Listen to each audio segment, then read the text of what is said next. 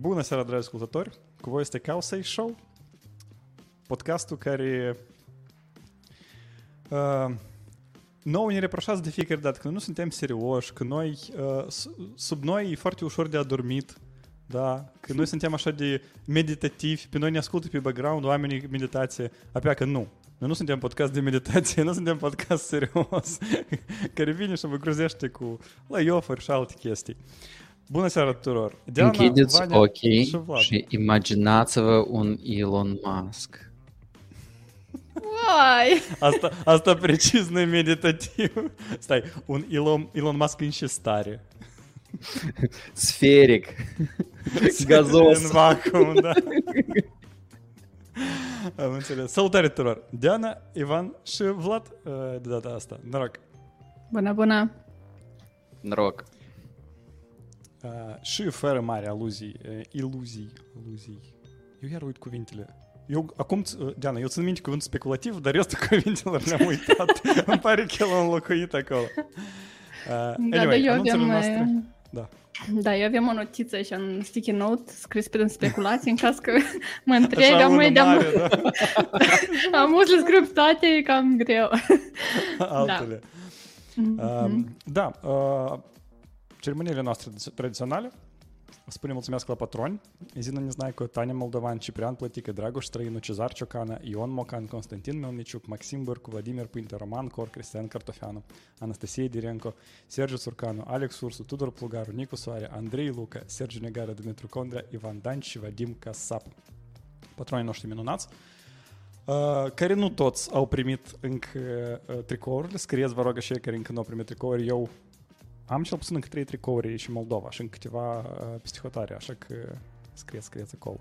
Dacă vreți tricou, avem încă 3 de mărimi L, XL și XXL, dar puteți să-l luați dacă deveniți patron acum, sezonul ăsta, de aici este link.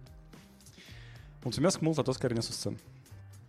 Și al doilea anunț tradițional, mai puțin pozitiv, dar evident necesar, e faptul că în Ucraina încă mai continuă războiul și Ucraina mai are nevoie de ajutor.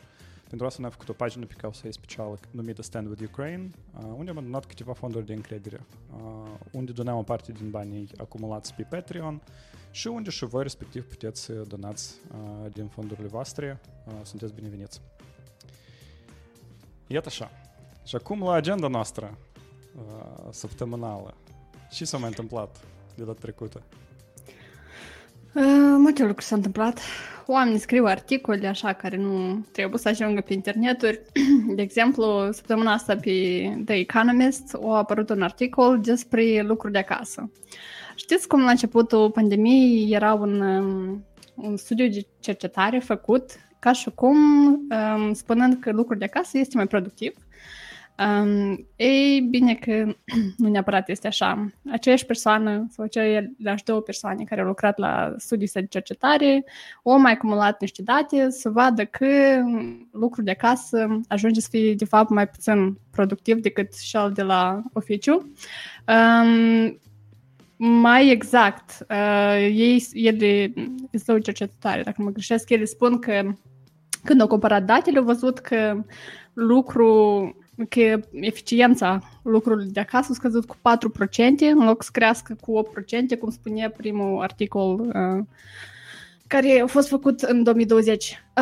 Da, mai pe scurt, un articol care nu trebuie să-l citească managerii noștri, dar sper că el n-a să ajungă cumva, pentru că se pare că s-ar putea să fim eventual forțați de bunăvoie, siliți de manageri să ne ducem la oficiu.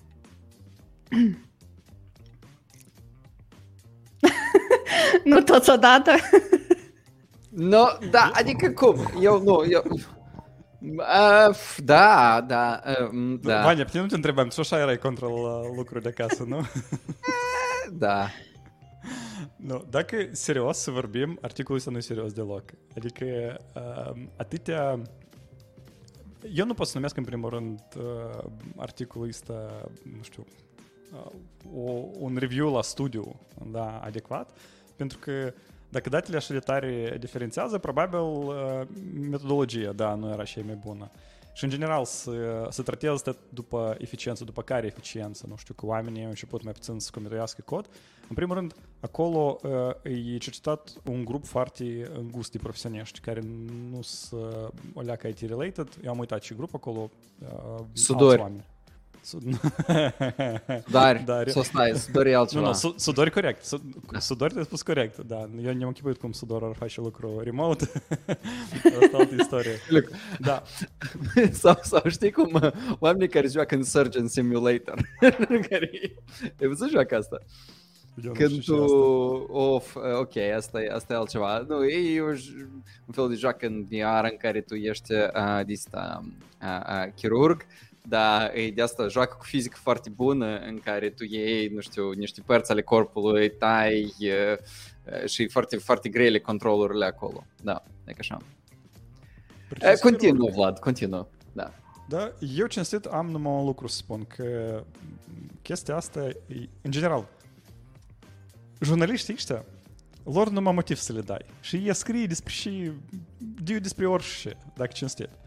Și oamenii, evident, că nu tare s-au gândit, de cât de tare, într-adevăr, a afectat lucruri remote, știi, cât de bine a fost făcut studiul și ăla, pentru că se vede că articolul a fost scris și gata. Altă motivație serioasă acolo nu-i.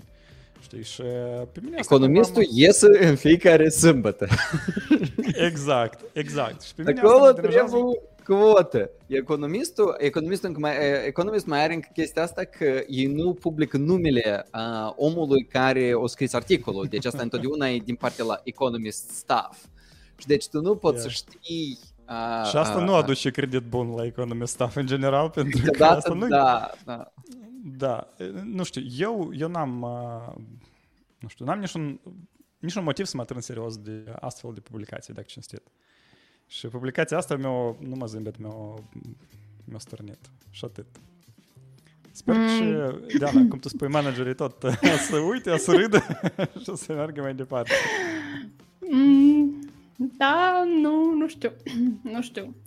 Știi, o chestie care mi se pare interesantă, că felul în care ei au scris articolul chiar te face leacă să crezi, pentru că ei dau date concrete, că iată, exemplu concrete, ca workerii din domeniul ăsta au lucrat de acasă, de exemplu în call center, de acasă se primește că mai puțini oameni au procesat request-urile și de multe ori oamenii reveneau la aceeași, aveau mai multe call-uri. Respectiv, problema nu era rezolvată și erau puși on hold pe mai mult timp, în timp și oamenii erau de acasă. Eu sunt de acord că, în principiu, unde tu îndrepți camera, așa vezi. Adică dacă te uiți anume la seturile astea de date, într-adevăr, tu asta vezi.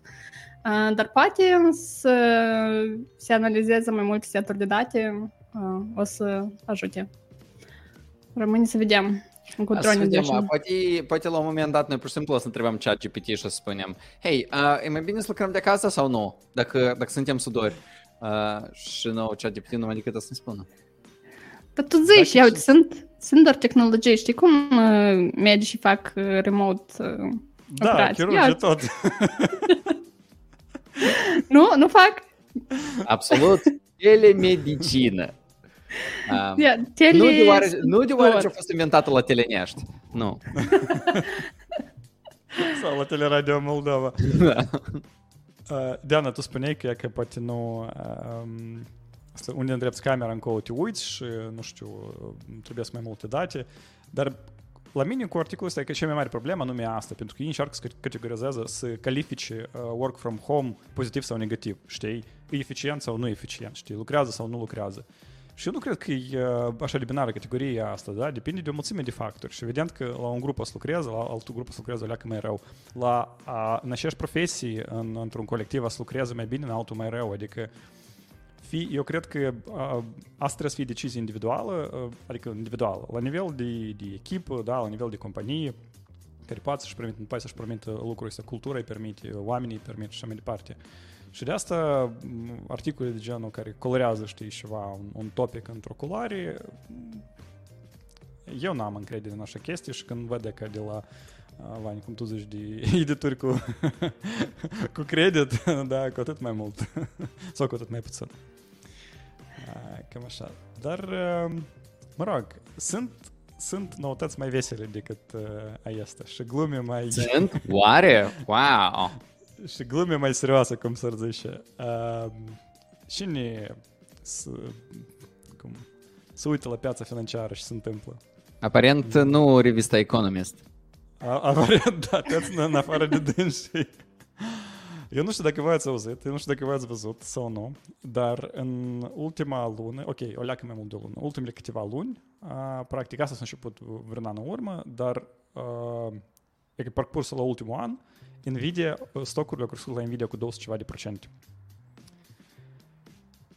Nvidia a devenit companie cu capitalizarea $1 trilion. Una din 5, din 6 acum la moment. What? Exact. Și asta e foarte interesant, pentru că o mare parte din creșterea asta s-a întâmplat ultima lună, practic.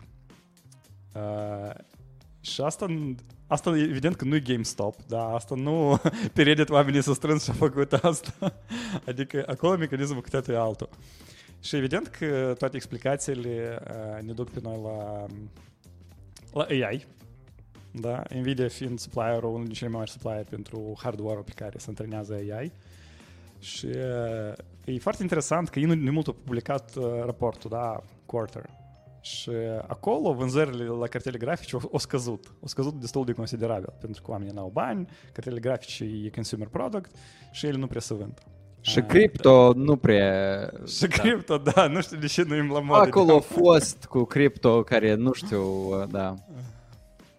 Da, dar, în schimb, departamentul lor care se ocupă de soluții business și cloud au crescut în cosmos, da? Și asta le-a permis lor să aibă PE ratio, știți? Prețul la earnings, adică cât costă stocul la cât compania face bani. Rata asta la Nvidia acum e 200 și ceva, 220 și ceva. Și teoretic spune că e cam umflat stocul, da? Adică prețul la stoc e nejustificat de mare. De obicei, la companiile IT, în jur de 20 rata asta. 20, 30, cam așa se învârte. Da, 200 versus 20 și o leacă, da. Nu știu. Posibil să e o leacă de bubble, dar și știm noi nu suntem la revista Economist, noi așa suntem la Causa și un podcast meditativ, da? Exact argumentul meu. Cel mai funny că asta nu a permis să crească Intel, evident, asta nu a permis să crească, nu știu, la alți vendori de hardware, dar ghișiți la cine PE ratio e 500. AMD. Încă un provider de chipuri grafice în lumea asta. 500. Stai, dar și AMD tot au ceva cloud? Și software services? Eu nu știu dacă au cloud. Posibil că au deja, pentru că deși să nu ai dacă piața cere. Fiecare a doua companie încearcă să-și construiască infrastructura lor să antreneze modele, da? Deși și nu AMD să nu vândă dacă au și vinde. Eu în locul lor aș face asta numai decât. E ca așa o istorie de pe piața financiară. Babblernus. Da, voi țineți-vă. Da, dar dacă sincer, pentru mine are sens de ce se întâmplă bubble-ul ăsta. Eu am impresia că în următoarea perioadă așa, am o categorie și a noastră cum prescriptive nonsense, altfel noi numim speculație. Eu am impresia că piața să vrei la lămcicolor on-premise, n-ați vrei nimeni să dai datele lor la Google Palm sau cum o mai cheamă Bard sau GPT API și eu cred că Nvidia este jucătorul principal pentru asta. Vom trăi, vom vedea. Vom vedea și înseamnă că ne trebuie să redenumim FANG. Eu țin minte cu vreo jumătate de an în urmă citeam că cineva a venit cu un acronim, îmi pare că era ceva genul Matana, Meta, Apple, Tesla, Amazon, Nvidia și încă ceva, alfabet îmi pare că în loc de Google. Dar, da, Nvidia trebuie adăugat în toată lista asta de companii care fac interviuri aiurea, companii care închid produse. Amuși vezi că Nvidia are, îmi pare că un produs de ăsta ca Stadia, așa care poți să joci online. Și că și chiar lucrează și lumea chiar folosește, asta nu e așa ca Stadia. Dar da, amuși vezi că începe să omoară produs, непонятно unde. Adică să pun în rând cu oamenii. Da, fac ca lumea. Normal. Ca lumea, da. Și neapărent nu faci ca lumea, asta e un alt startup tehnologic în fintech, sau nu? Aldin și așa s-a întâmplat straniu. Deci s-a întâmplat din greșeală. Adică e că vezi că Nvidia tot să facă muș lobbying, să bage în legislații, cum fac toate companiile astea, sau e că cum a făcut Revolut cu câteva săptămâni în urmă sau zile în urmă, nu țin minte exact data în care a fost publicat. Mulțumesc CPV pentru că ai trimis această noutate în Topics în Discord. Da, sau cum s-a întâmplat chestia asta cu Revolut, asta e că le furat o leacă de bani. O leacă, cu toată. O leacă, da. Undeva 23 de milioane de dolari de bani. Dar asta a făcut același om. Poftim? Asta același om a făcut? Sau același grup a făcut? Același grup, da. Că ei nu au observat inițial că le-au dispărut banii. Și nu numără banii. Da, economia asta și nu numără banii. Ei spun că da, că asta e o organizație sau ceva de tipul ăsta. Noi știm foarte puțin despre asta, dar ei cam prin ei au recuperat o parte mare din banii ăștia, conform cum spun ei, și o parte mare asta ei au recuperat 3 milioane din 23 de milioane. Și înseamnă că 20 de milioane încă nu sunt. Asta a fost, de fapt, mă scuzați, asta nu a fost recent, asta s-a aflat recent, dar asta s-a întâmplat în 2022. Și cel mai important, asta e că, de fapt, aceste 20 de milioane de dolari, asta e aproximativ 2/3 din profitul anual la compania Revolut. Wow, really? Este o leacă, da. Cum ei numai acum au observat asta? Ei nu numai acum observat, acum are loc un fel de o serie de audituri și plus Revolut, ei nu sunt bancă oficial. Monzo, de exemplu, care e concurentul lor, ei sunt bancă, dar Revolut nu-i. Și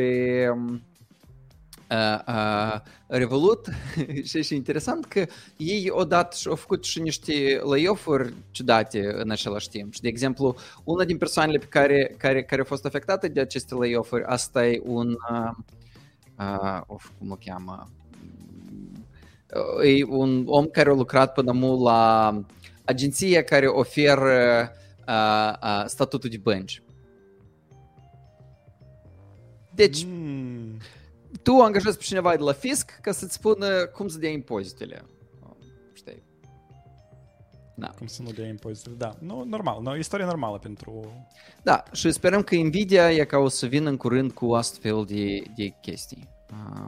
Cu astfel de tactici și tehnici și legislații și o să aflați despre asta la Causa Show când noi să vorbim cu o voce de asta de ASMR. Alexander spune că Revolut este bancă. Ca să ne corectăm, Revolut așteaptă licența bancară în UK. Ok. De acolo noi am luat că ei nu chiar sunt bancă. Da. Dar eu știi, mă gândesc și pentru noi ca moldoveni 20 de milioane, ca cu miliardul măcar ceva înțelegi eu. Dar 20 de milioane... Că niște stres faci, un Orheiland... Ok, încercăm să număr și da, într-adevăr nu e miliard. Eu nu foarte multe ori noi. 20, știi cifra magică asta în moldoveni în cap, 20 de euro în leu? Asta e invers, 20 de euro. Fanteziile mele deja umile. 200x, Vlad, 200x. 200x, da, exact. Anyway, sunt noutăți pozitive. Și nu doar că pozitive, dar și interesante. Spre exemplu, faptul că Google a spus că ei au ajuns la așa numită supremație cuantică. Țineți minte așa glumă, da? Când erau speriați oamenii cu supremație cuantică? 98? 98? Mi-e place cum Vania unfix, știi? Ceva s-a întâmplat, Vania, atunci, da? Nu știu, era înainte să iasă matrița. Ok. Dar nu era când început ăștia cu experimentul lor la Geneva? Acolo era singularitate, nu? Da, acolo era... Ei, dar și contează. По-любому nici merge de asta. Cuvânt greu, ceva cuantic, oameni în halate. Da, pe scurt.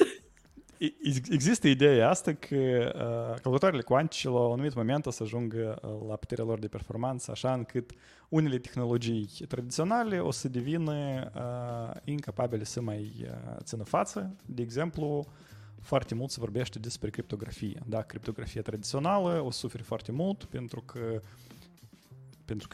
calculatoarele cuantice pot genera numere random tare repede. Basically. Și s-a întâmplat. Ăștia de la Google spun că gata, calculatoarele cuantice deja pot genera numere random foarte repede, dar foarte, foarte repede, să înțelegeți, că așa și calculatorul este făcut în câteva secunde, se estimează că cel mai puternic sistem tradițional ar face în 47 de ani. Și aici se termină cel mai interesant și cel mai luminos în istoria asta, pentru că asta e de râsul găinilor. Deci acolo povestească și despre 47 de ani, și despre calculatoare cuantice și restul prostiilor. Pentru că ce au făcut? Ei au construit o mașină în care sunt 70 ceva de cubiți, îmi pare că 72 de cubiți, care unica și poate face asta să numere broaștele violete. Gata. Asta e unicul task care ei poate să facă. Și ei au făcut un benchmark. Dar cât de repede mașina asta să numere broaștele violete? Oi, dar e numără de 1 miliard de ori mai repede ca calculatoarele care sunt universale. What a discovery! Oh my god! Știi? Păi, Vlad, e ca tu m-ai luat, uite, eu am evoluat timp de, cât acolo, 70 de miliarde de ani dintr-o broască violetă și eu oricum nu pot să număr broască violetă. Două nu pot să număr. Nu, Vani, tu poți, dar tare încet. Și asta e normal. Mulțumesc, ai încredere în mine, apreciez. Tu tot poți, Vania, trebuie principal să-ți pui scop. Așa zice terapeutul meu. Ideea între aceea că benchmark-ul lor, asta e, tu poți să generezi numere random, da? Și calculatoarele cuantice, natural, pot să facă asta foarte repede, da? Pentru că, de fapt, ele așa lucrează. Starea chiar și unui qubit, da, se schimbă foarte repede. Și tu poți scoți de acolo starea asta, deja depinde de tehnologia care tu scoți starea asta, o citești, basically, da? Și faptul că eu am mărit numărul de qubits, pur și simplu le permite lor să anihileze anumite erori, anumite eronări în citire la starea asta, da? Asta, în principiu, tot ce eu făcut. Mai mult ca atât, task-ul ăsta deja nu-i tare actual pentru criptografie, da? Pentru că spunea că, băi, dar nu știu, e că ei să folosească asta ca să spargă criptografia eliptică de obicei, asimetrică, da? Pentru că ei mai vulnerabili și pentru că anume și mecanismul ăsta de generare a numerelor e foarte... el trebuie, da? Problema între aceea e că deja există mecanisme de încripție asimetrică care nu se tem de asta, da? Noi am vorbit la cauza sezonul trecut sau mai trecut despre Crystal Kyber și despre concursul cel organizat de DARPA sau de cine era el organizat, unde au participat mai multe instituții și în final au ajuns vreo 4 algoritmi care sunt crypto-safe, quantum safe, da, încripție. Asta e doar criptografia asimetrică. Cea asimetrică nu era vulnerabil la bun început, adică, nu știu, același IIS, el nu e vulnerabil, ridică pur și simplu mărimea la cheie și tot e ok cu criptografia ta, adică practicalitatea la ce și ei au demonstrat e zero, e absolut zero, dar pe lângă... Dar tu câte broaște poți să numeri? Exact. Gata, argument. Eu mă zic că cineva măsoară cu tot felul de chestii pe Twitter. Și da, asta poate fi tot un astfel de experiment, cum măsuratul în broaște. Oh, God. Da, как хочется защитить биткоин proof of work. Exact. E că asta e aplicare bună.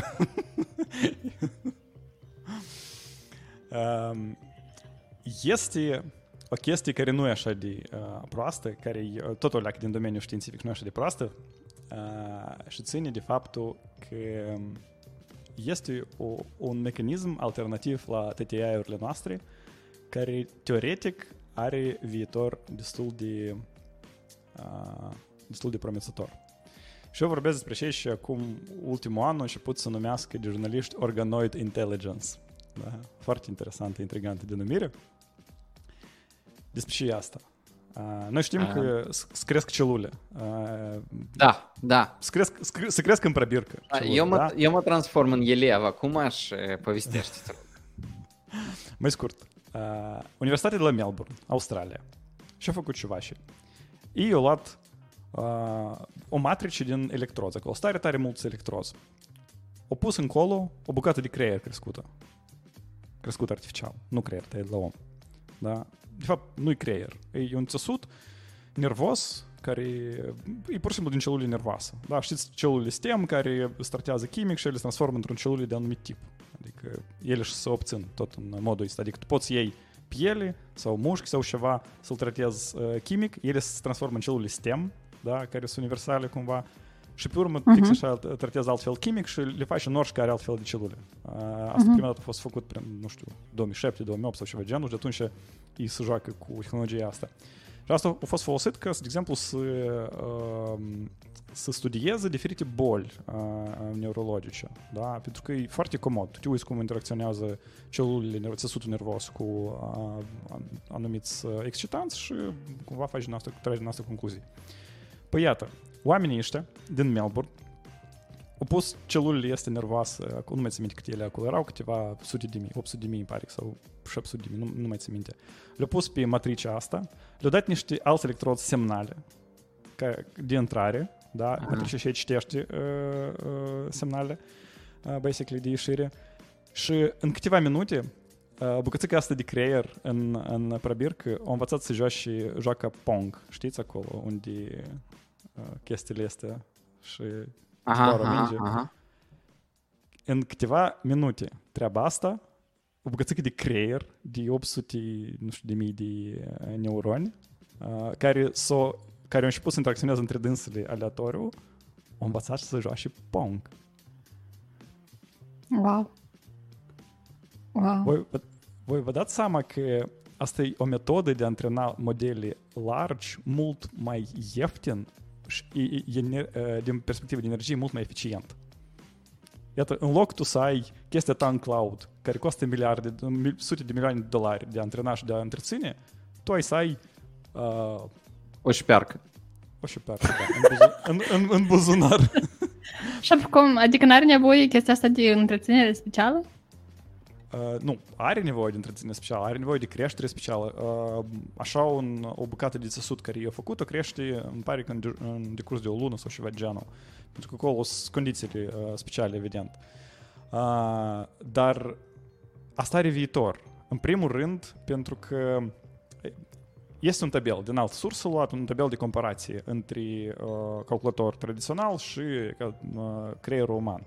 Da? Și spune că, iată, nu de mult în 2020, cel mai mare supercalculator a ajuns la performanță de un exaflop, aproximativ. Da? Și aproximativ performanța creierului uman. Nu știu cum asta se măsoară, dar, mă rog, e așa spun. Acum diferențele e faptul că calculatorul acela consumă 21 de megawatts, dar creierul uman de obicei mai puțin de 15 watts. Da? Oh. Pe urmă, dimensiunea calculatorului acela e 700 de metri pătrați, creierul uman e o leacă mai mult de 1 kilogram. Costă calculatorul acela 600 de milioane de dolari, creierul uman poți să-l scoți.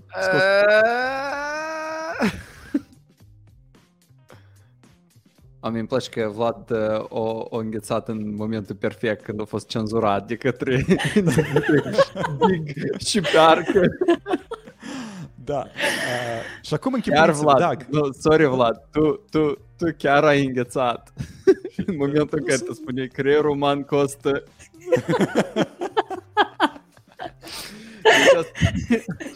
Deci asta chiar te cenzurat numai și cineva. Internetul meu probabil că m-a cenzurat. Și de bine că suntem distribuiți. Da, e ca Constantin în comentarii spune cum de întreținut ciuperca noastră, o dus că o hrănim cu paie. N-am înțeles chestia cu paie. Șampinioni Eu cresc sau ce? Mai știi de care tip de șampinionă? Da, exact. Asta la conversația cu Nvidia, adică interesant fermele de șampinioni și fel de 200x și fel de price to earning ratio au când lucrurile o să fie... Când toată lumea o să afle de faptul că poți să crești o șpearcă ca să strici chei sau să mineze bitcoin-uri sau să joci Pong. Tot asta așa e de scary.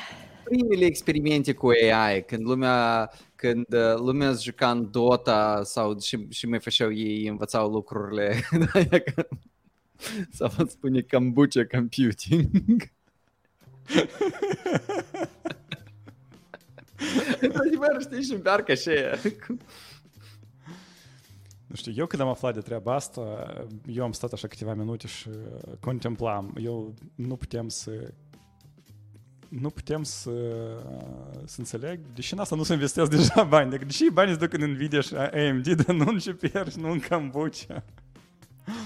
Că e greu, Vlad. Ai văzut filmul Existence? Eu cred că le-am văzut toate.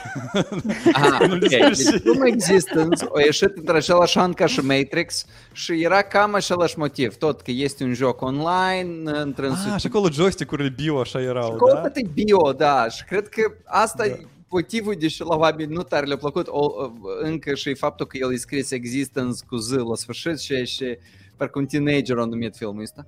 Dar nu știam încă în franceză, un Existence ceva.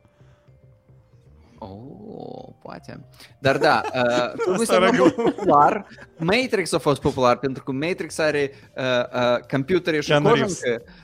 Și da, asta are Jude Law, așa că normal. Dar asta are bio chestii, așa că da, la lume nu le plac chestiile care să cresc din capul lor. Da, care să o leacă așa umede și fac sunete de astea. Imaginează calculatorul tău să facă sunete de astea. Tine bine să primiți sunetul ăsta. Dar vă închipuiți și fel de calculator asta să fie, sau și fel de addon să fie la calculator, da? Pentru că, mă rog, oricum trebuie să fie cumva o chestie așa simbiotică, da? Și închipuiți-vă, la calculatorul vostru, acum bagi într-un tazic, da, memorie operativă, așa, niște plăci bagi. Dar închipuiți că duci la ptișcă și cumperi o bancă. Cumperi așa un borcan, acolo e un lichid, în lichidul ăla plutește ceva, un organoid și acolo ies câțiva electrozi, știi, nu știu, un fel de interfață de conectare și pui banca asta lângă comp și o conectezi printr-un cablu. Da, un fel de cord, un fel de ăsta, un umbilical cord, știi? Da. Da, asta nu e oare și Zerj? Și? Oare Zerj din StarCraft nu sunt organoizi că sunt o inteligență care are casă și calculatoare, toate bio, toate de astea? Poate australienii... Zerj noi care am evoluat? Da, exact. Ta-ta-ta. Meditativ. Super meditativ. Vorbind de meditativ, o altă chestie o altă chestie s-a întâmplat săptămâna asta. Asta e vlop. Țineți minte, noi am discutat despre DSA, despre legea asta de, cum se numește ea, securitate, nu știu ce, care va... American. Poftim? Digital Services Act. Da. American. European. American, nu? El e european. El e european? Digital Services Act. E altceva. Eu nu se minte înseamnă. E tot aceeași de Radler, da, e bun. Ok. Și acolo a fost interesant faptul că careva companii erau numite VLOP-uri. Astăzi, Very Large Online Platforms. Și a fost critică în direcția acestei legi. Asta e faptul că, de fapt, majoritatea Very Large Online Platforms sunt americane și europeni. Voi fel de voi criticați asta voi sunteți naționaliști acum? Da. Bun, majoritatea, dar nu toate. Uite, de exemplu, este Zalando, care e nemțesc. Retail nemțesc, așa că... Da. Da, iau Very Large Online Platform, VLOP, și au și Very Large Online Search Engine. Interesant că nicăieri ChatGPT aici, nu-i? Și interesantă chestia și impune Digital Services Act-ul ăsta lor. Practic, ei vor să facă more user empowerment. Adică să nu existe conținut ilegal pe platforme, astfel încât utilizatorii să nu se întâlnească cu astfel de conținut. Ca conținutul să fie controlat. Ca să nu se targeteze anumite grupuri specific în baza, nu știu, orientării sexuale sau minorității etnice, provenienței etnice și așa mai departe. Apoi, iată. Amazon, săptămâna asta, dacă nu mă greșesc, a spus că, dar păi noi nu suntem VLOP. Și îi spun că... Zup de eu. Cam așa au spus. Eu zis că este bine drept să fie clasificată ca o platformă online foarte mare, întrucât când te uiți pe piața europeană, Amazon în nicio țară nu este cea mai mare platformă de retail care activează. Adică când e activ, da, per țara anume, spune că nu. La fel îi spun că, deși pe noi sunt nebanați... Stați o leacă, dar cum asta e posibil? E super posibil. Deci în Franța e o altă platformă, în Olanda, de exemplu, e bol.com, care e cel mai important retailer, adică nu retailer, dar online magazin. În Germania, ca e Zalando pentru haine și altcineva. Dar Amazon e pe locul 2, nu e cel mai important. Dar Amazon e de UK, probabil. UK nu Europa. Deja nu, da. Dar... Amazon e unul pe toată Europa. Și îi spun chestii de genul că la noi utilizatorii accesează prin linkuri diferite. Unul e Amazon PL, altul e Amazon RO. Site-uri diferite. Corect. Da, și mai pe scurt, legea asta, ca și cum le-ar interzice lor, spunește că să facă recomandare la produs în baza diferitor parametri, precum grupul etnic. Ei nu o să mai au voie să fac chestia asta, sau opinii politice. O chestie care eu o leacă nu prea o înțeleg e, ok, hai că dacă tu ai fake news pe social media și cineva face report, atunci conținutul ăsta nu mai apare. De exemplu, dacă eu scriu o carte cu fake news, nu mai pot să o vând pe Amazon? Nu că era ambiția mea, dar pur și simplu mie asta mi-e... cartea care se numește fake news. This is true news, știi? Asta e drept că e fake, știi? Atunci nu e fake. Ok. Complicat. Paradoxal. Da. Eu am impresia că asta... Adică eu înțeleg, deși pentru dânsa asta foarte tare complică, dacă ei trebuie chiar să înțeleagă toate produsele pe care ei le vând. Da, interesantă situație. Deocamdată nu-i clar care o să fie rezultatul. Ei, dacă nu greșesc, au contestat decizia luată de către Comisia Europeană și urmează să vedem care va fi rezultatul. Însă, Comisia Europeană între timp a dat răspuns că vedeți că oricare ar fi soluția în cazul ăsta, oricum începând cu august, nu știu cât august, 25 august, trebuie să începeți să vă conforma noilor regulamentări, altfel să aveți de astea, ștrafuri, cum le zici. Nu. Am vrut să zic mită, nu? Probabil este angajat cineva care lucrează în bordul ăsta, dar și mai probabil amenzi. Da. Amenzi, da. Da, e ca așa. Amazon nu este o platformă foarte mare, aparent. Nu știu, cine acolo, nu-i Consiliul Europei, dar cine e responsabil pentru... asta e Curtea Generală, Comisia Europei, da, Comisia Europeană. Sau tot stafful Comisiei Europene o să aibă Amazon Prime Day, all year. Da. Not very large. No. E interesant cu toate platformele astea, și cum lumea manipulează argumentele în anumite țări. Da, e foarte tristă chestia asta, îmi pare. Asta se întâmplă și în...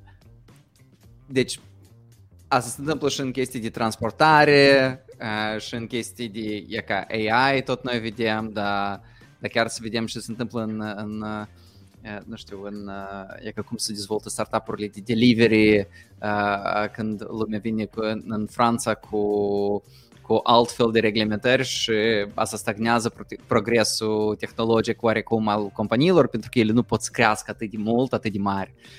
Și asta e destul de trist. Sau nu, trist, nu știu. Sau nu. Nu știu, Amazon e mare, Europa tot very e mare large. Cu legilor. Da, very mare, într-adevăr. Oamenii sunt mici, cu toate că oamenii câteodată găsesc căi cum să zice, to fight back. O istorie despre compania Waymo, care știți face taxiuri autonome în state, da, acolo în câteva orașe ele funcționează, în San Francisco în special, și evident că sunt și oameni care nu le place că asta se întâmplă, da, ca și cu oricare tehnologie. Și oamenii ăștia au descoperit nu de mult un hack tare interesant. Aparent, dacă pe mașina asta, pe capotă, îi pui un con de ăsta de drum, da, oranj. A mașina nu merge nicăieri. Ea se oprește. Wow! Și aparent este un movement întreg de oameni ăștia care umblă prin oraș și blochează mașinile astea. Da, aparent asta a fost în urma mai multor situații în care mașinile astea nu chiar normal se comportau în trafic, adică s-ar fi oprit nu cum trebuie, ar fi cauzat tare mult trafic și lumea a zis că da și asta, și fel de Chișinău este în Statele Unite. În stăileac. Da. Eu îi înțeleg. Și fel de bileașuri. Și fel de bileaș, da. Dar aici este nu un bileaș, Vania, dar un bias, cum asta în română. Tot așa ești, da. E bileaș. Asta bileaș în română, bias în engleză. Bias cu cartofi. Da.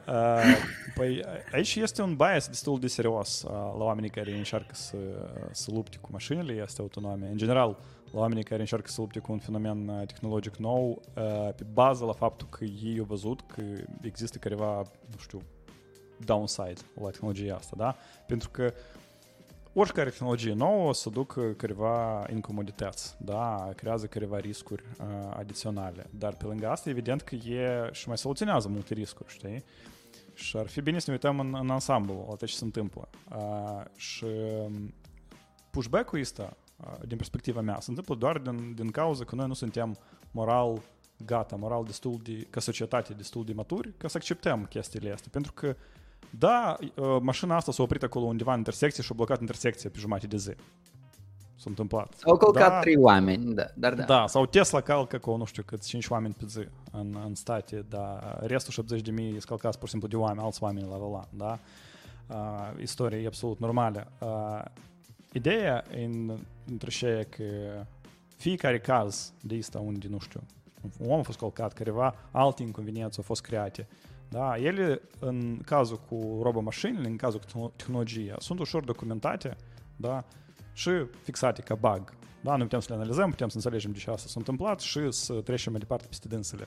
Pe când natura omenească, evident că nu poate fi așa de ușor corectată. Și cazurile care sunt cauzate de om, noi cumva le percepem, nu, este și este. Trăim cumva cu asta, da, dar cumva cu tehnologia care face asta, noi mai greu cumva ne deprindem să trăim, da? Și...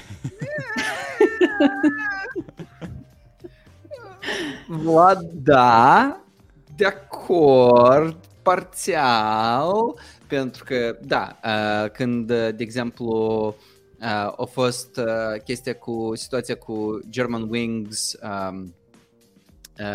cum o cheamă, dacă țineți minte, când pilotul intenționat o dat avionul într-un munte, da, asta a fost foarte, foarte trist și asta a fost nu o greșeală umană, dar asta a fost o intenție umană ca să strice anumite chestii și asta a introdus multe chestii de autopilot în, cum se numește, în aviație. Dar mi pare că e important de văzut cine controlează lucrurile astea și în cazul la Cruise sau în cazul la Tesla, una, asta e când noi avem o societate haotică și avem fiecare individ ca un agent mai mult sau mai puțin independent și alta e când este o companie care gestionează transportul oamenilor în întregime. Și atunci imaginează-ți că, adică compania asta deja are, având o putere politică, poate să influențeze sau politică sau poate să influențeze sau să folosească această putere politică sau această putere socială în masă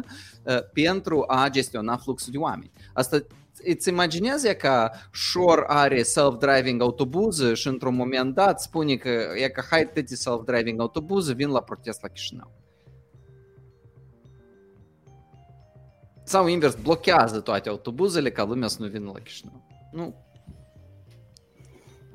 Îmi pare că prea departe tu în speculații te duci, Vania, în data asta. Noi vorbim de caz concret, unde, nu știu, ei cred că se numesc Robin Hoods de azi, dar noi numim, nu știu, ludiștii de azi. Sau și denumirile ar fi mai corect atribuite. Nu, știi, vor cadru legal pentru mașini. Ei vor cadru legal pentru self-driving mașini. Pentru că cadrul legal la moment nu e suficient de bun ca să definească unde e responsabilitatea. Pentru că mașina self-driving trebuie, de exemplu, în unele situații să aleagă care-i țineți minte situația asta că tu da, ca și trolley problem, tu trebuie sau să omori un copil sau să omori omul care îi la tine în mașină. Și ai să faci, tu ai să protejezi omul care e la tine în mașină.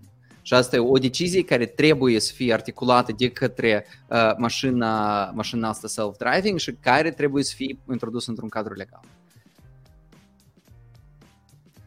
Eu cred că asta sunt chestii la care ne prea mult ne gândim înainte ca ceva să fie făcut mai aproape de lumea reală. Pentru că trolley problem e așa o chestie atât de marginală și atât de greu rezolvabilă și pentru oameni, da? Încât dacă ceva se întâmplă, dacă asta se întâmplă, asta se rezolvă individual în instanță, da? Și nu cred că cadrul legal ar acoperi, cadrul legal ca să acopere anume problema asta mică, da, este necesar aplicabil la mașinile autonome. Dacă asta nu se aplică la oameni, nu știu de ce asta s-ar aplica la mașinile autonome. Pentru că deciziile astea scalabile la nivelul tehnologiei, da, posibil asta e argument. Posibil da, dar e greu de comparat. E greu de comparat totuși într-adevăr aici deciziile făcute de oameni pentru oameni și deciziile făcute de companii pentru sisteme automatizate. Da, probabil că trebuie un cadru legal aparte, care funcționează cu totul altfel. Și, da, și argumentul că acum asta e prea greu, hai să... Noi fix așa am avut la, cum se numește, la climate change, pentru că noi știam de anumite chestii despre încălzirea globală, noi le știam de mult și noi spuneam că problema asta e foarte, foarte mare, hai să nu facem nimic acum și ia că noi unde suntem, încât deja e prea greu de rezolvat problema asta. Bun, da. Ne-am avut convenții de la Paris, încă de undeva. Au fost vreo câte convenții, vreo 3, vreo 4 înainte să discutăm. La Eloveni, da. La Eloveni. Da, în concluzie, eu zic că mai au de învățat mașinile astea, nu numai de la startup care l-am menționat, dar chiar și mașinile de la Google. Google Cruise, de exemplu. Da, sau așa, sau să înveți, de exemplu, mașinile Google Cruise, de exemplu, nu s-au oprit, s-au întâmplat cazuri când nu s-au oprit, când i-a oprit poliția, de exemplu, da? Adică au de învățat mașinile astea, le conectăm la șpercă. Stai, dar când polițistul îi oprește, la ce el să așteaptă de la dâns? Eu sunt curios, acte la control și... Da, nu știu. Rămâne să vedem. Da, rămâne să vedem. De la companii mari la oameni mari. Bill Gates. Eu nu știu dacă voi sunteți subscriși la mail, cum se numește? Mail... Newsletter. Newsletter, exact. Newsletter, e că de ce nu se legă, nu că cuvântul corect am început. Da, mai scurt, el din când în când scrie ceva. Și nu știu dacă el, dar articolul ăsta îmi pare că demonstrează că el. El a scris un fel de overview deși el crede că riscurile AI sunt reale, dar depășibile și controlabile. Da? Și în general nu sunt așa de strașnice. Și a scris un articol relativ mare despre asta și acolo accentul concret, deși el crede că tot asta e manageable, are 3 puncte. Da? În primul rând, pentru că progresul tehnologic la noi s-a mai întâmplat și anumite chestii au schimbat radical anumite interacțiuni umane și noi cumva am trecut peste asta. Da? Adică noi ne-am adaptat. Au apărut tehnologii care ne-au schimbat anumite chestii și noi cumva am supraviețuit. Avem experiență, da? în dezruperi de astea, cum s-ar spune. Pe urmă, el zice că multe probleme AI o să fie rezolvate tot de AI. Câtă încredere, da? Super. Da. Și al treilea moment, el spune că o să fie nevoie de cadru legal nou. Da. Și eu, știi ce vreau să spun? Eu mă bucur că eu sunt om sărac și trăiesc în o leacă mai aproape aparent de realitate, pentru că am impresia că omul ăsta deja e de mult desprins de tot ce se întâmplă în lumea reală, chiar dacă el are fundație de binefacere, de caritate și are mulțime de proiecte și teoretic ar trebui să știi ce se întâmplă în lumea reală și problemele lumii reale. Pentru că argumentele lui mi se par foarte sintetice. Da, și sunt așa de... Nu știu poate el e scris de un AI, poate el e AI deja. Asta am vrut să spun, că eu credeam că de la început că el are o echipă care scrie tot asta, da? Pentru că acolo e relativ mult muncă pusă în newsletter-ul și el, da? El recomandă cărți și acolo e scris așa un blog post de, nu știu, de 10 pagini despre și cărți el recomandă, da? El recomandă deja și muzică și filme și în alte chestii. Și el, da, el ar putea să facă listele astea, dar mă rog, nu cred că el chiar scrie. Și articolul ăsta de parcă e scris de un AI. El parcă odată, nu știu, a spus că odihniți-vă la echipa lui editorială și a spus că ia că ChatGPT o să scrie treaba asta. E așa de stil. Dar eu am un test cum de cercetat dacă un articol e scris de ChatGPT sau nu.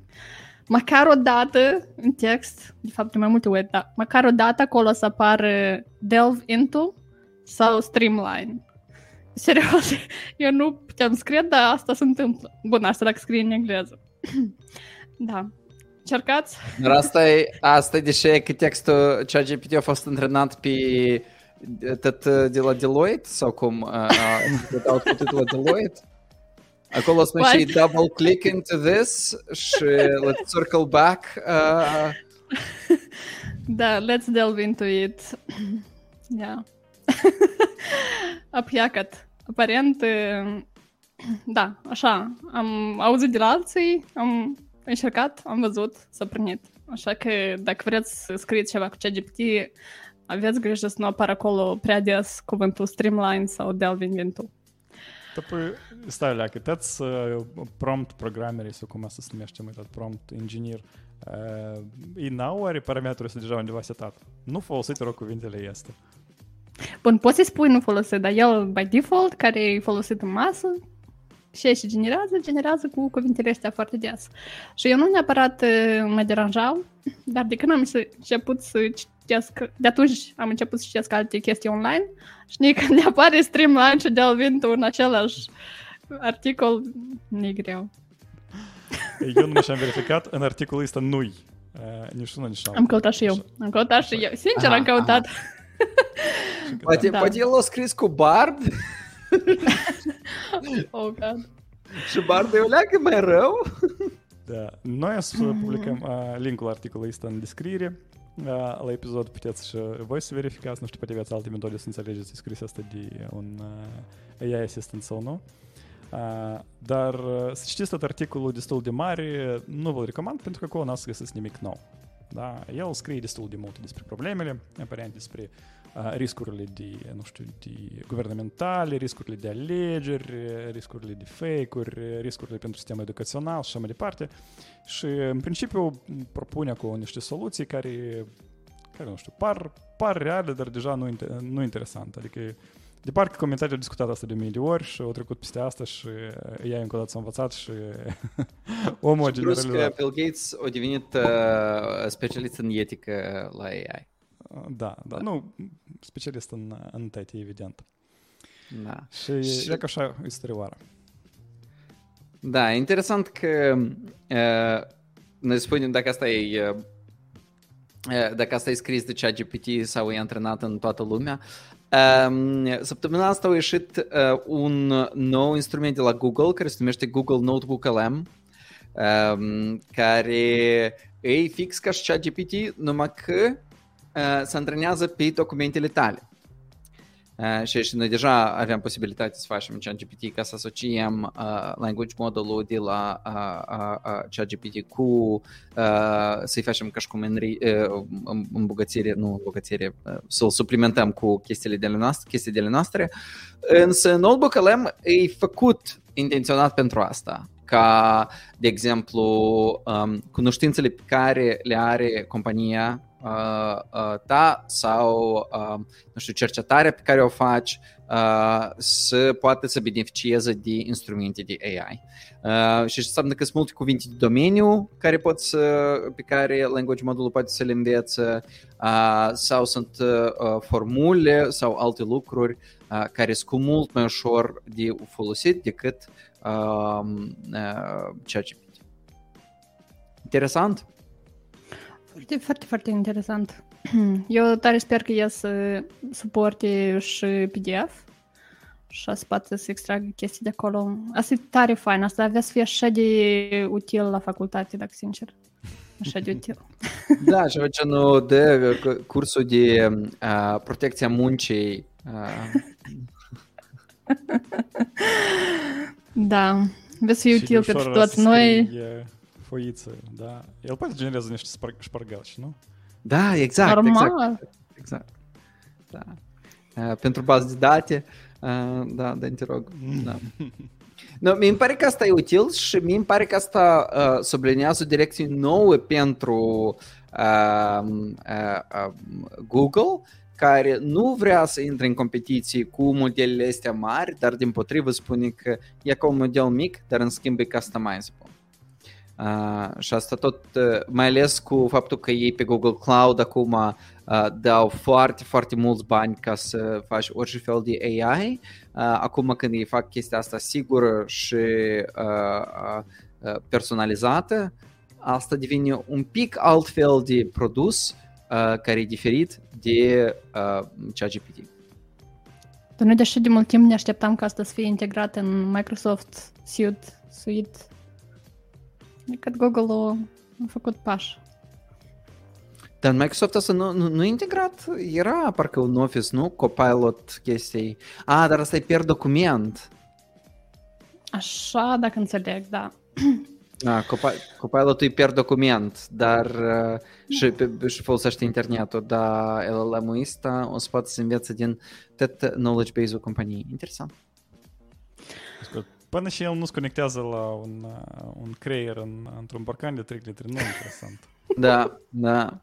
Putem să-l tratăm, de exemplu, pe Discord-ul nostru de la Causei și să vedem ce să fie acolo, sau să-l conectăm la, nu știu, vreun...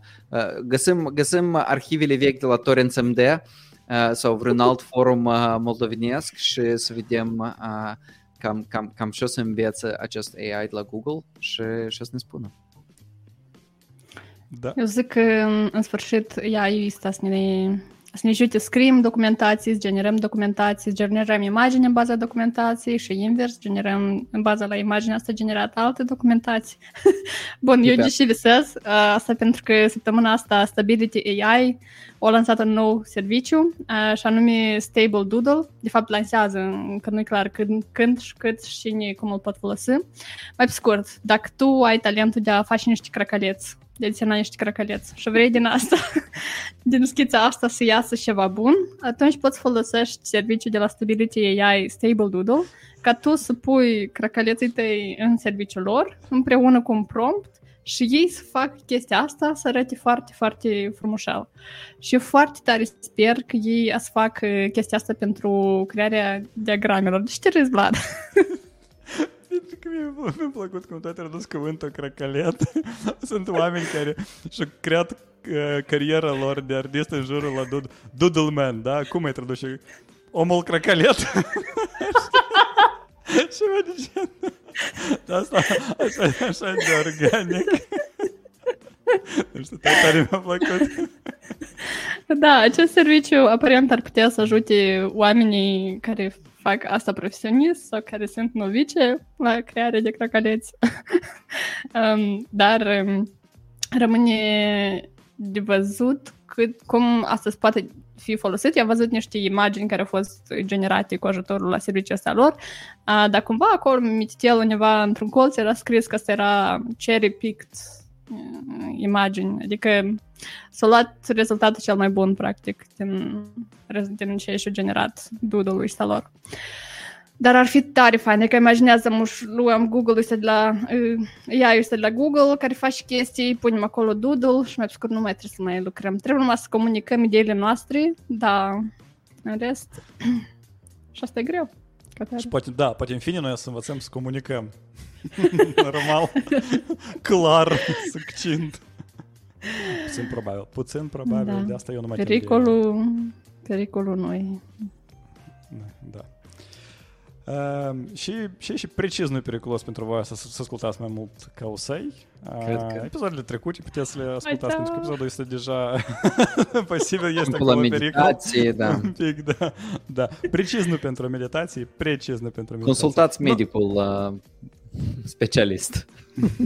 Dar cel mai bine consultați pagina noastră de Patreon, care se numește Vlad cum? Causei. patreon.com/causei. Așa că consultați, intrați, nu vă sfiiți. Da, și de acolo să vă și clar ce trebuie făcut. Da, intrați și pe bingo nostru. În Discord sunt detalii și noi sezonul ăsta jucăm bingo. Trebuie găsit o metodă să oamenii să posteze screenshot-uri sau ceva la ce și la dâns și se primește. Și... Pentru asta este un thread, adică în live spate poză, screenshot, orice fel de chestii. Noi o să agregăm toată informația asta și o să vă arătăm cu cât mai personalizat, cu atât mai bine. Dacă Da. Și nu uitați să aruncați în canalul Topics, noutăți care credeți că sunt interesante și noi o să le discutăm cele mai votate. De data asta, în general, am discutat undeva în mijloc sau la începutul emisiunii. E ca așa, urmăriți-ne, cu voi a fost Causei Show, Diana, Ivan și Vlad și ne auzim joia următoare. Pa, pa! Pa, pa! Pa, pa, stați cu Bill Gates! Văcuță, vă iubești!